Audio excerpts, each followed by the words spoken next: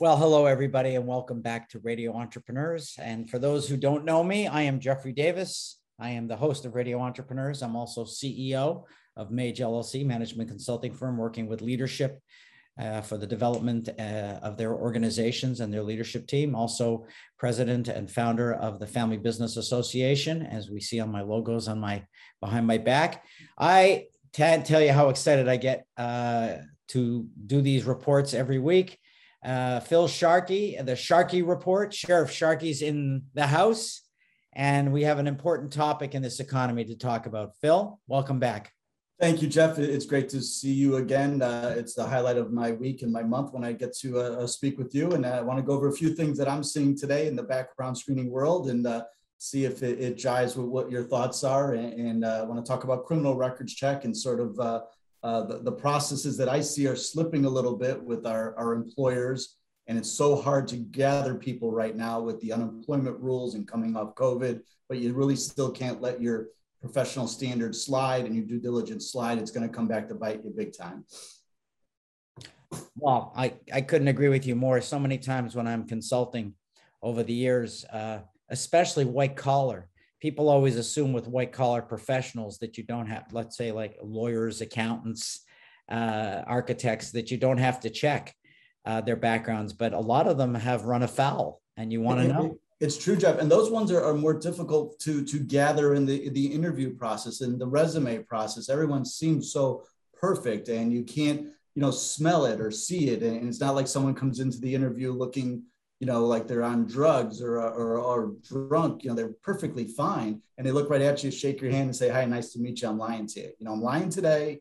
And if you check it out, if you pull things, you're going to find it. But people don't, because they're just so enamored with the person. And they're usually very powerful individuals. They're like, I don't want to offend them. So I'm going to back off and just take them at their word. I see 30% of the time that it's not working out for clients. So you can't do that.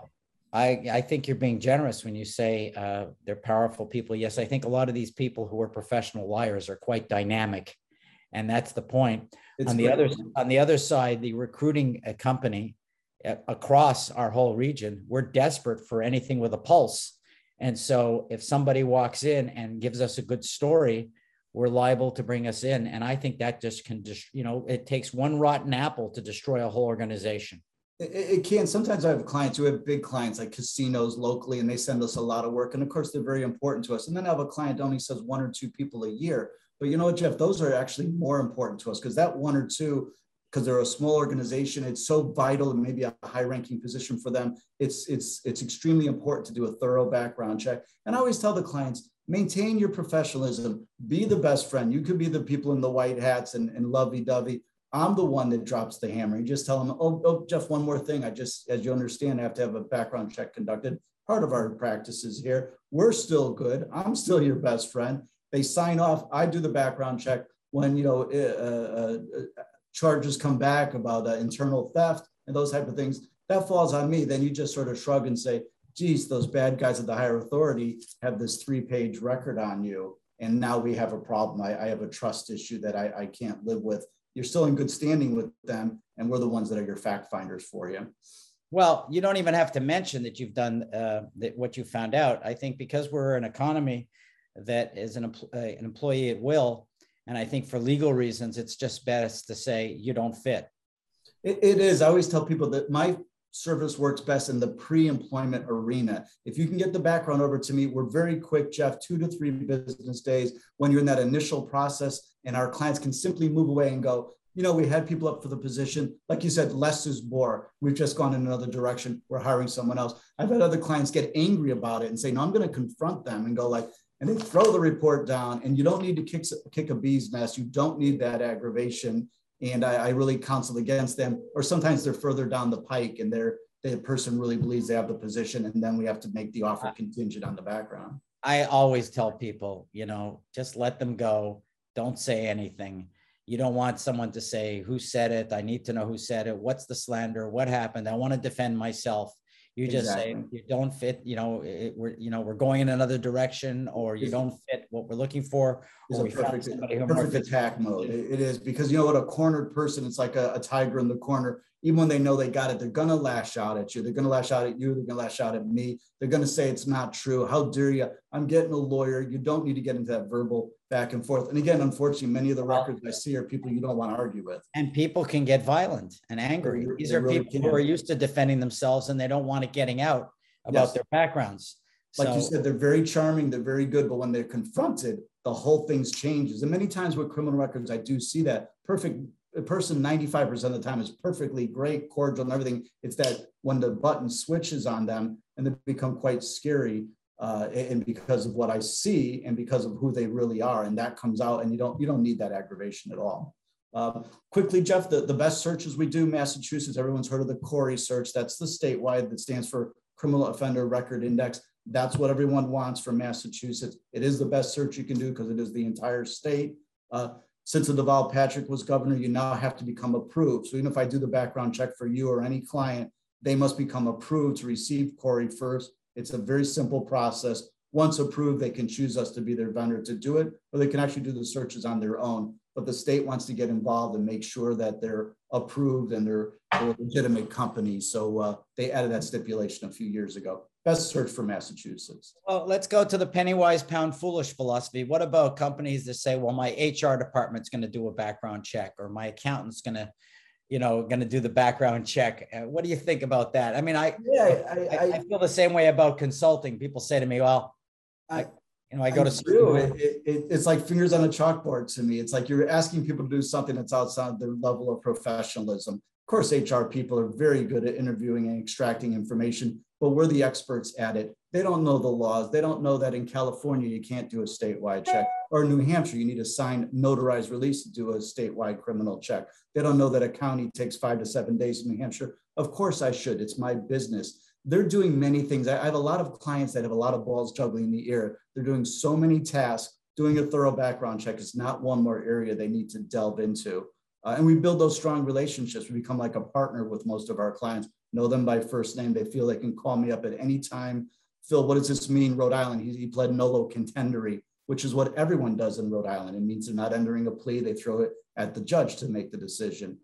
So we can help them and counsel them. They don't need more balls in the ear to be juggling. And then also the same with companies they may use. A lot of these large screening companies, they do multiple tasks. They do payroll, they do HR consulting, they do recruiting. And oh, by the way, they also do screening. We just do background screening. I think if you focus on that, you'll be the best you can be in that field. So it works really well for our clients.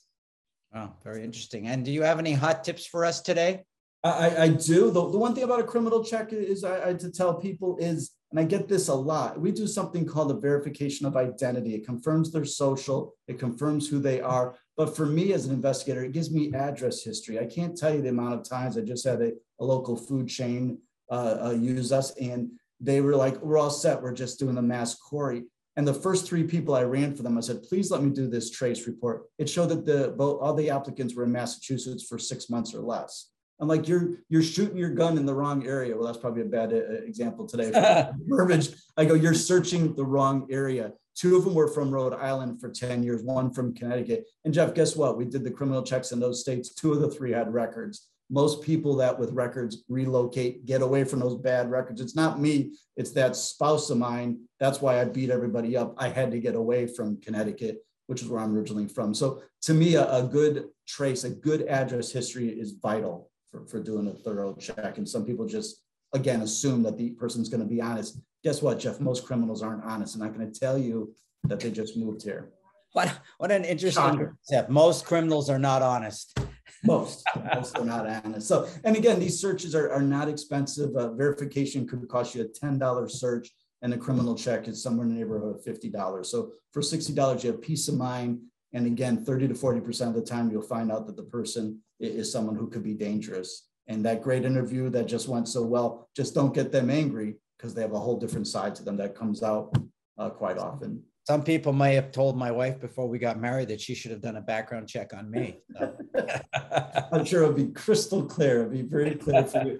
I do just have, I know you like to wrap up with the celebrity bad person of the month. And this one is Richard Lee, L.I. is the last name. He was the chairman of Pacific Century CyberWorks Unlimited. and he was the big boss there. And he claimed he had graduated from Stanford University with a degree in computer engineering, which worked well for his field. Unfortunately, after years of being on the job and marketing, they actually found out that he left the school 3 years without graduating. He attended for 3 years only, and it hurt them quite a bit on their marketing and their integrity. So again, as we mentioned, sometimes it's not always a lower level person. It could be someone very high up in the food chain, and doesn't mean that they're not dishonest.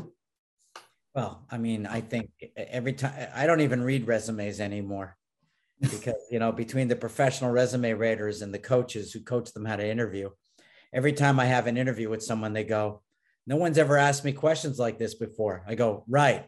Yeah, yes. And we always I said, please give me a job application. So many people don't. And to me, a resume is just like a fireworks display. It's like, I want an application. I want exact information and not the boast, but it's harder. So many people just want to work off a resume today, but you're right. There's usually quite a bit of fabrication on those.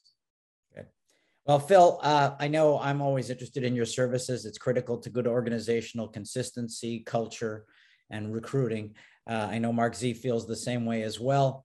And John Friedman does as well, who's all associated with the show, and Mark Furman, we all agree. But if other people who want to know you and talk to you wanted to find out about you, how would they do that? The website, Jeff, is hireauth.com. That's hireauth.com. There's a link on there, right to email me or someone on the staff. And also sort of old fashioned way, you can still call the number. You actually get a human being answering the phone. You don't have to punch letters in or anything like that. Get a person. Customer service is very important for us, as well as ease of service. And our number here is 508-230-5901. One last question. Yes, do sir. People ever ask you to do background checks on vendors? They do. It comes up quite a bit, as well as business. Like home contractors. Exactly. Business to business relationships. A lot of our clients, the upper end, we end up doing nannies and babysitter background checks for them. And a lot of professional B2B where one business is getting sort of in bed with the other business. And it's quite necessary as well. Just like an individual can lie, usually vendor management is made up of individuals. So yeah, we get quite a bit of that work as well. Great. Well, Phil, I want to thank you for being on the show. I look forward to talking to you again next week. This is great. This is Radio Entrepreneurs.